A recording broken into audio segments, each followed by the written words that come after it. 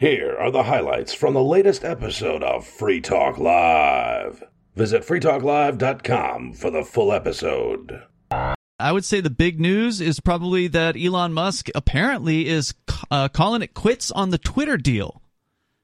Oh, wow. Oh, yeah. Because he was going to buy it. He was going to buy it. So it didn't go through that. For $44 billion. That was the price tag. And wow. If you recall, he kind of put the deal on hold a few weeks ago, or several weeks ago, and was asking Twitter for, like, real information about the number of bots that they have on their system. Yeah. Because Twitter was trying to play it off like, oh, no, it's only 5%. 5% of our users are bots.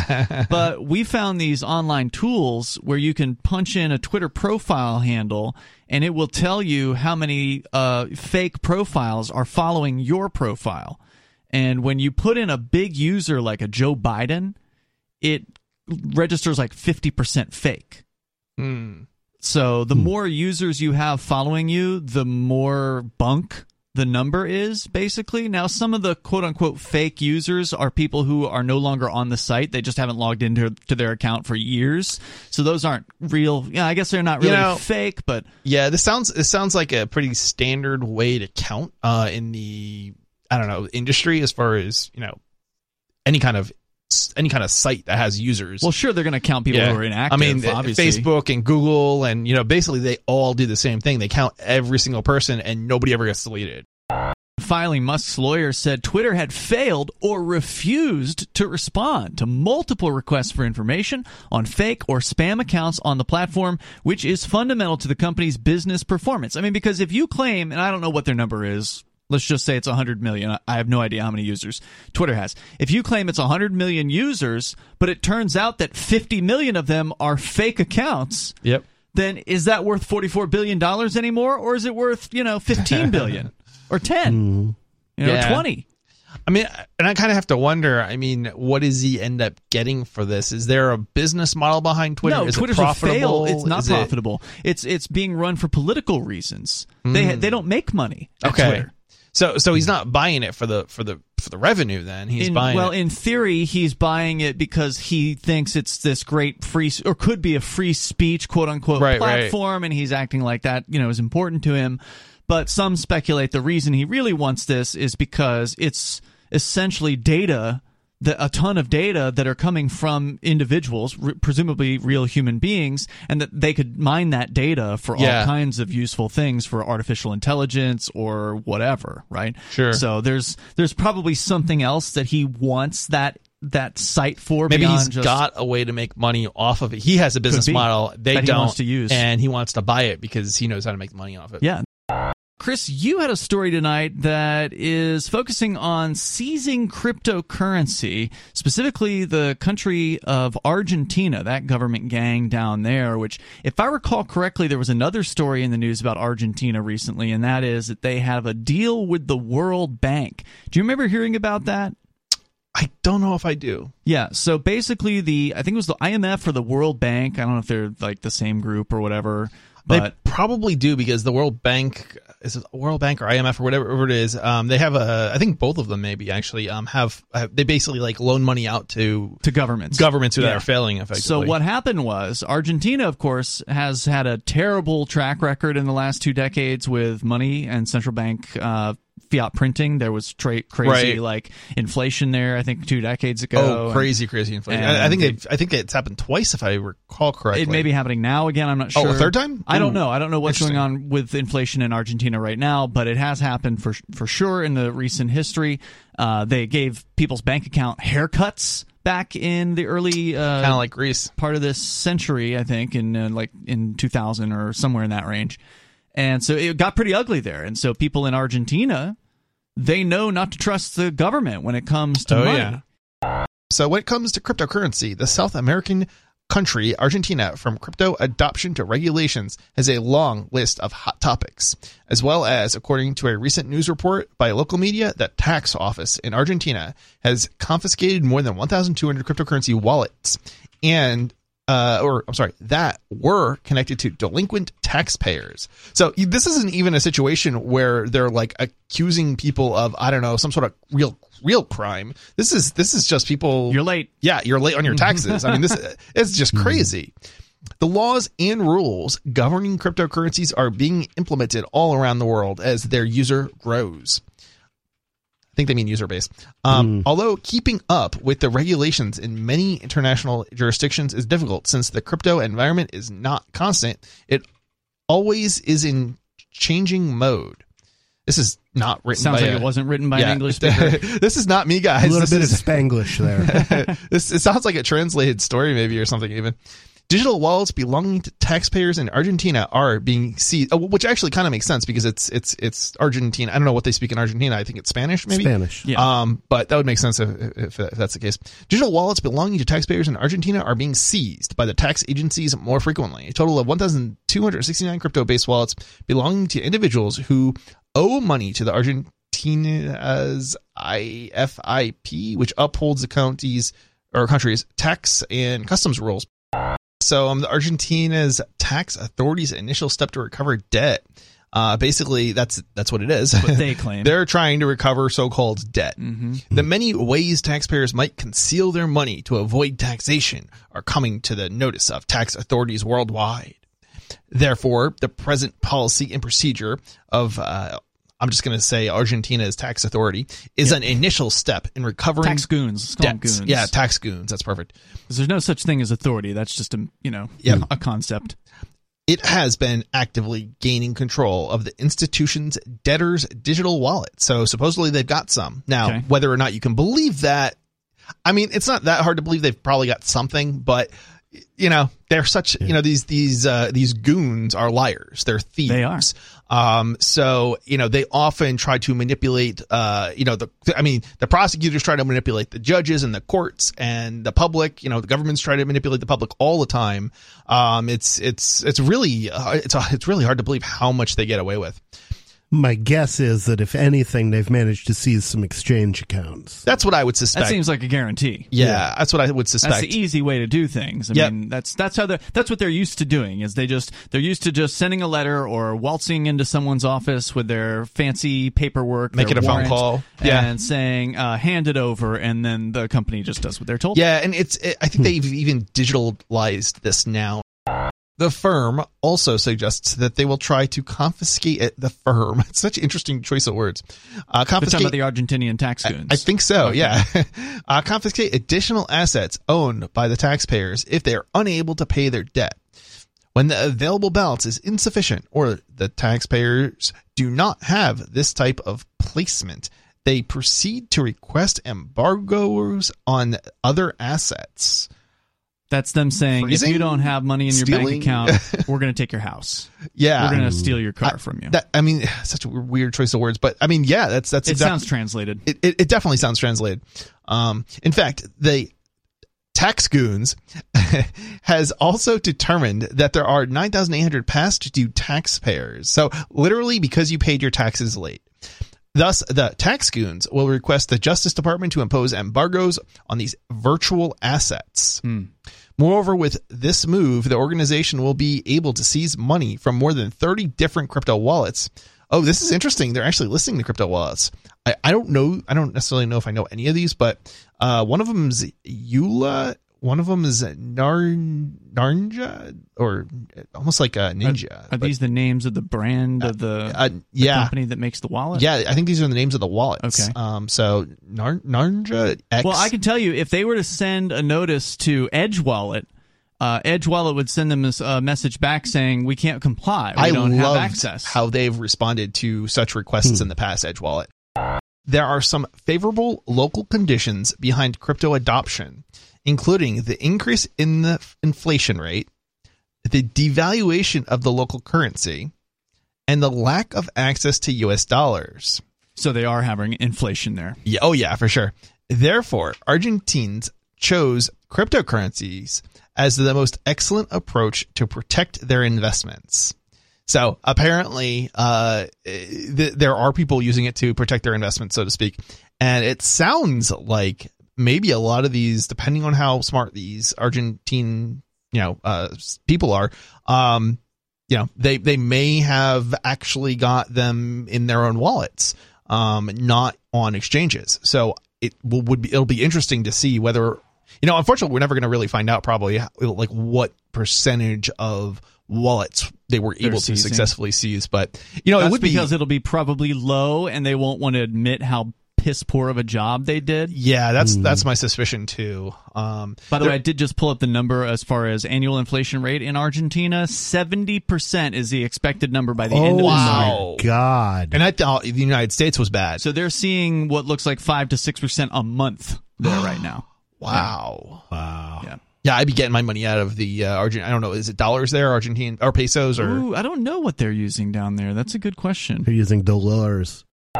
So I wrote to a very dear friend's son who is in prison, and he wrote a very nice letter back, and my mom intercepted it and freaked out. Why? I wrote to, well, she's claiming that somebody at the jail now has her address, and the guards could come harass us, or like other prisoners are just going to target her and rob her now.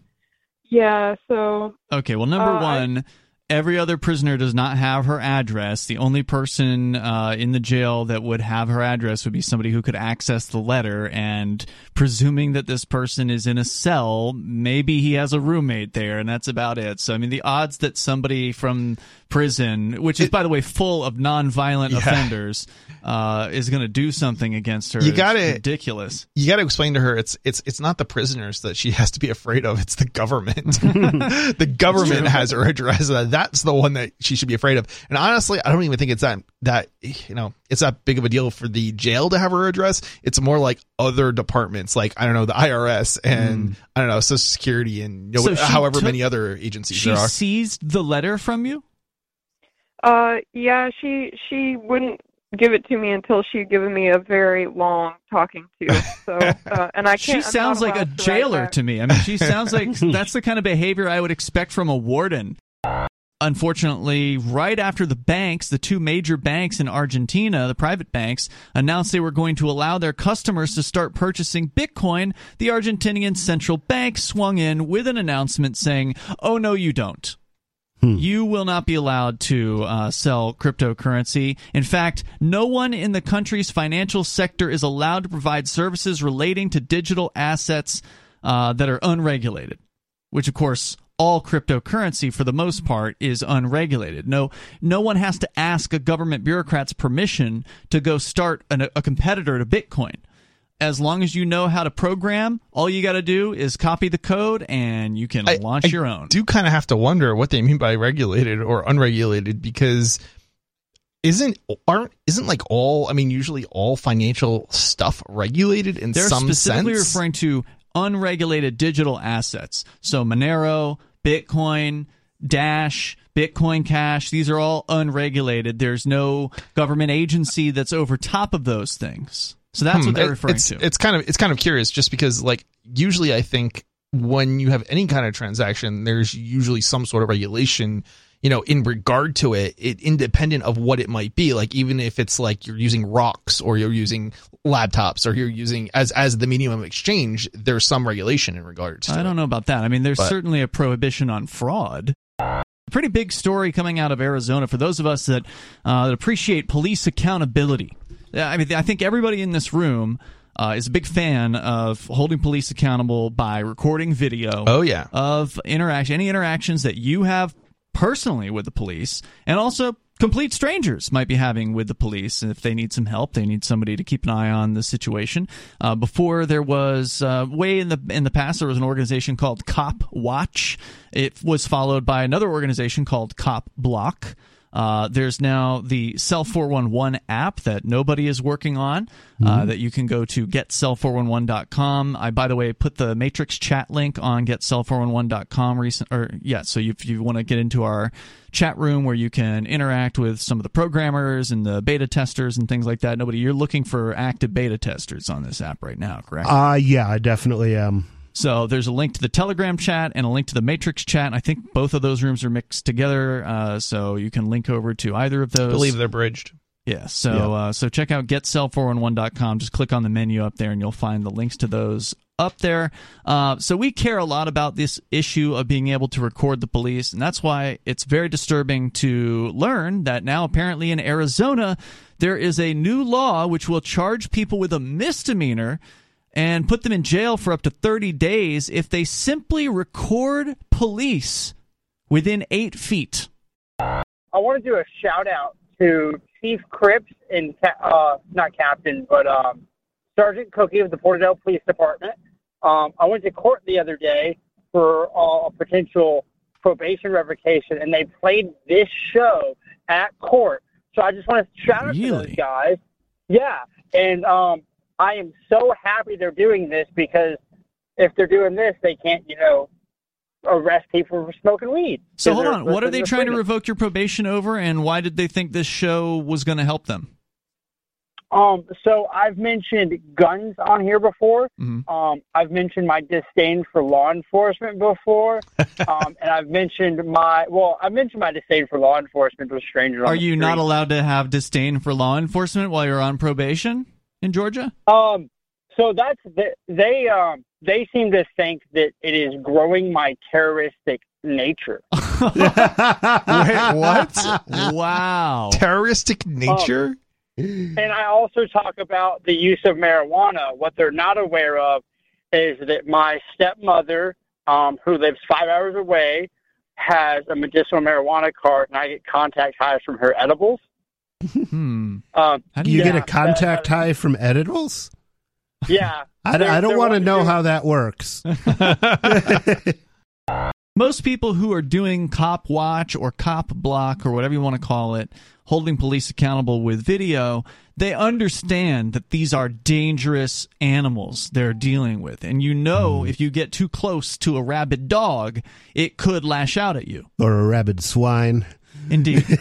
And so the risks that you're involved in. And that said, here in Keene, New Hampshire, where we've had a long history of holding police accountable and recording video, they're pretty used to the fact that we're going to be around in certain instances.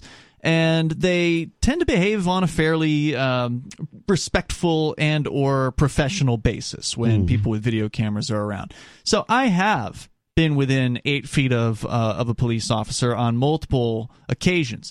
Most of the time, they only really get nervous if you're behind them. Cops don't like it when you're behind them because they can't see you, and they don't know if you're gonna, pull a knife or something like that. That's what they think, right? Like they're paranoid about what could happen to them. So, for instance, there was a probation officer was in the house the other day for their first visit because after I had my ankle monitor removed, they gave me a different probation officer because the previous one I had only dealt with the people that have the monitors. Interesting. So my new officer came in. She brought her supervisor with her, which I'm sure was done, on purpose so she could have backup. Dan Barr, who's a constitutional attorney, said in an interview, quote, "Members of the public have a First Amendment right to video police in public places, and what this tries to do is discourage people from doing that," unquote. It does, it does enable them to tell you and sort of not be lying to you either that it's illegal to film. Yeah, that's true. It's still and misleading. They're not going to give you all the details. Right. It's still misleading and manipulative of a cop to do that. And that's what you should expect from them. And they'll probably tell you that anyway, but even if it's not illegal, but...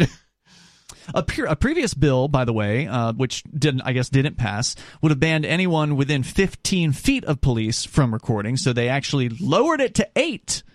Over a dozen news, photography, and First Amendment advocacy organizations publicly opposed it, filing an official objection in February that it, quote, violates not only the free speech and press clauses of the First Amendment, but also runs counter to the clearly established right to photograph and record police officers performing their official duties in a public place. You know what I think would have been better is some sort of amendment to what is it? What would they try to charge you with otherwise? To abolish the government? No, they would try to. Well, that would be even better maybe, but no, interference, because they're going to charge you with some sort of interfering with an investigation. All right, and amending that to clarify how close you can get before they can charge you with that, I think would be probably better than the way they went about it. Because they already have something that they can charge you with potentially. Over here during the Independence Day celebrations, Traverse City has a cherry festival to promote the cherry crop and whatnot. Okay. Well, the Michigan State Police set up a recruitment tent over there at the festival. Somebody stole it in the middle of the night Sunday. The tent. They stole the recruitment tent. They stole the state police recruitment test. Wow. Whoa. I knew you guys would get a hoot out of that one. All right. That's fun. All right, now, the other one, this was a tidbit that was broke by Reuters here about 3 days ago, I guess. And I want to preface this by saying that during Trump's administration, he topped off the strategic oil reserve at a cost of $37 a barrel. All right, Biden's giving this stuff away from like candy. This was broke by Reuters 3 days ago. Some of our oil has gone to China. Some has gone to India. A good bit to Great Britain. And this was supposed to be bumped out of the reserves to give us a price break. And it's Surprise. going to the Chinese. Yeah, not a surprise at all. Right? Yeah. Political games will be played whenever they can be. And the oil that went to China actually went to a company that Hunter Biden was an investor in. Library came first, though. Library started several years ago as a protocol for sharing media online. And basically what Library does that's so brilliant and was so needed at the time is, yeah, you could share media prior to Library. There was, Napster, and there was LimeWire, and there was torrents, and, there's so many different options out there for sharing things. But there was never, until Library, a decentralized way to index or to track what is available or to search for what is available. And so that's what Library brought to the table. They used blockchain technology to do this. So you can upload a piece of media to Library. It could be audio, could be video, could be a PDF, could be something else, a JPEG or whatever. You could make a blog post on Library. So all kinds of different media. You upload that media to it, and then it's available in a search through whatever system they're using, this protocol or whatever, to search this blockchain, and it's completely uncensorable because it's decentralized as far as the hosting of it. So I believe, as I understand it, Library, you can't delete something from Library, but the search can be censored because that's still centralized for Library. But I think anyone could search the blockchain. Odyssey. Yeah, I don't if think the blockchain is public, then anybody could look at that data and search it but any I way could they believe want. the front end Library application that the search is based on can be censored.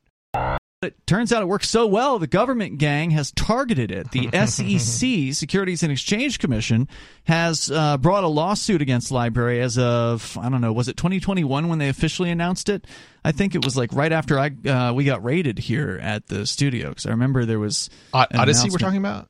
No, Library. Library is being targeted by the SEC. Oh, the announcement. I think you're right. The arrest. They didn't arrest anyone. It's a civil suit. I thought there was a criminal portion to that, as I understood. I've not heard anything about that. I thought it was there was one component against Jeremy Kaufman and one component against... If that's true, it's the first I've heard of it. Yeah, you might want to look into it again. Pretty sure. Yeah, Kaufman got arrested for leaving his house during... Oh, yeah, that was years ago. That was something else. Shelter-in-place order, but... No, that was years ago. That was something else. We're not talking about that. We're talking about specifically about Library here.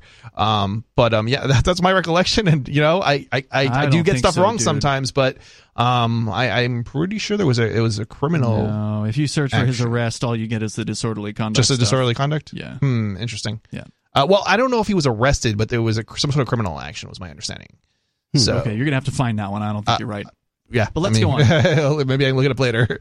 So basically, the National Law Review, which this is interesting because this isn't a normal news outlet, but they do analysis of criminal cases and things of that nature here and there, and they did one on Library. So here's a bit of the story. While the crypto community is rightfully focused on the Ripple case to see how the SEC will fare in court on enforcements alleging cryptocurrency offerings are a security, a lesser-known case may provide clarity first.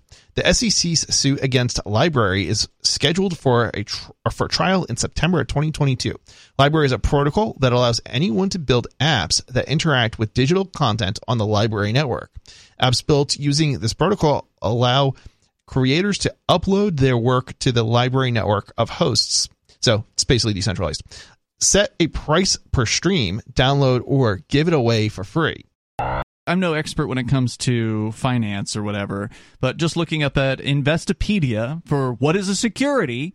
Yeah. According to what they say here, it is a fungible, negotiable financial instrument that holds some type of monetary value, representing an ownership position in a publicly traded corporation via stock, a creditor relationship with a governmental body, or a corporation represented by owning that entity's bond, or rights to ownership as represented by an option. None of these things are ownership in any company known as library. The library credits do not transfer into an ownership percentage. You get no voting ability. And the interesting part about this is too, I'm pretty confident that there is a entity library. I don't know if it's an LLC. It might be an LLC. I think we said. Yeah, something like that. But the point is, there's probably it might be a nonprofit.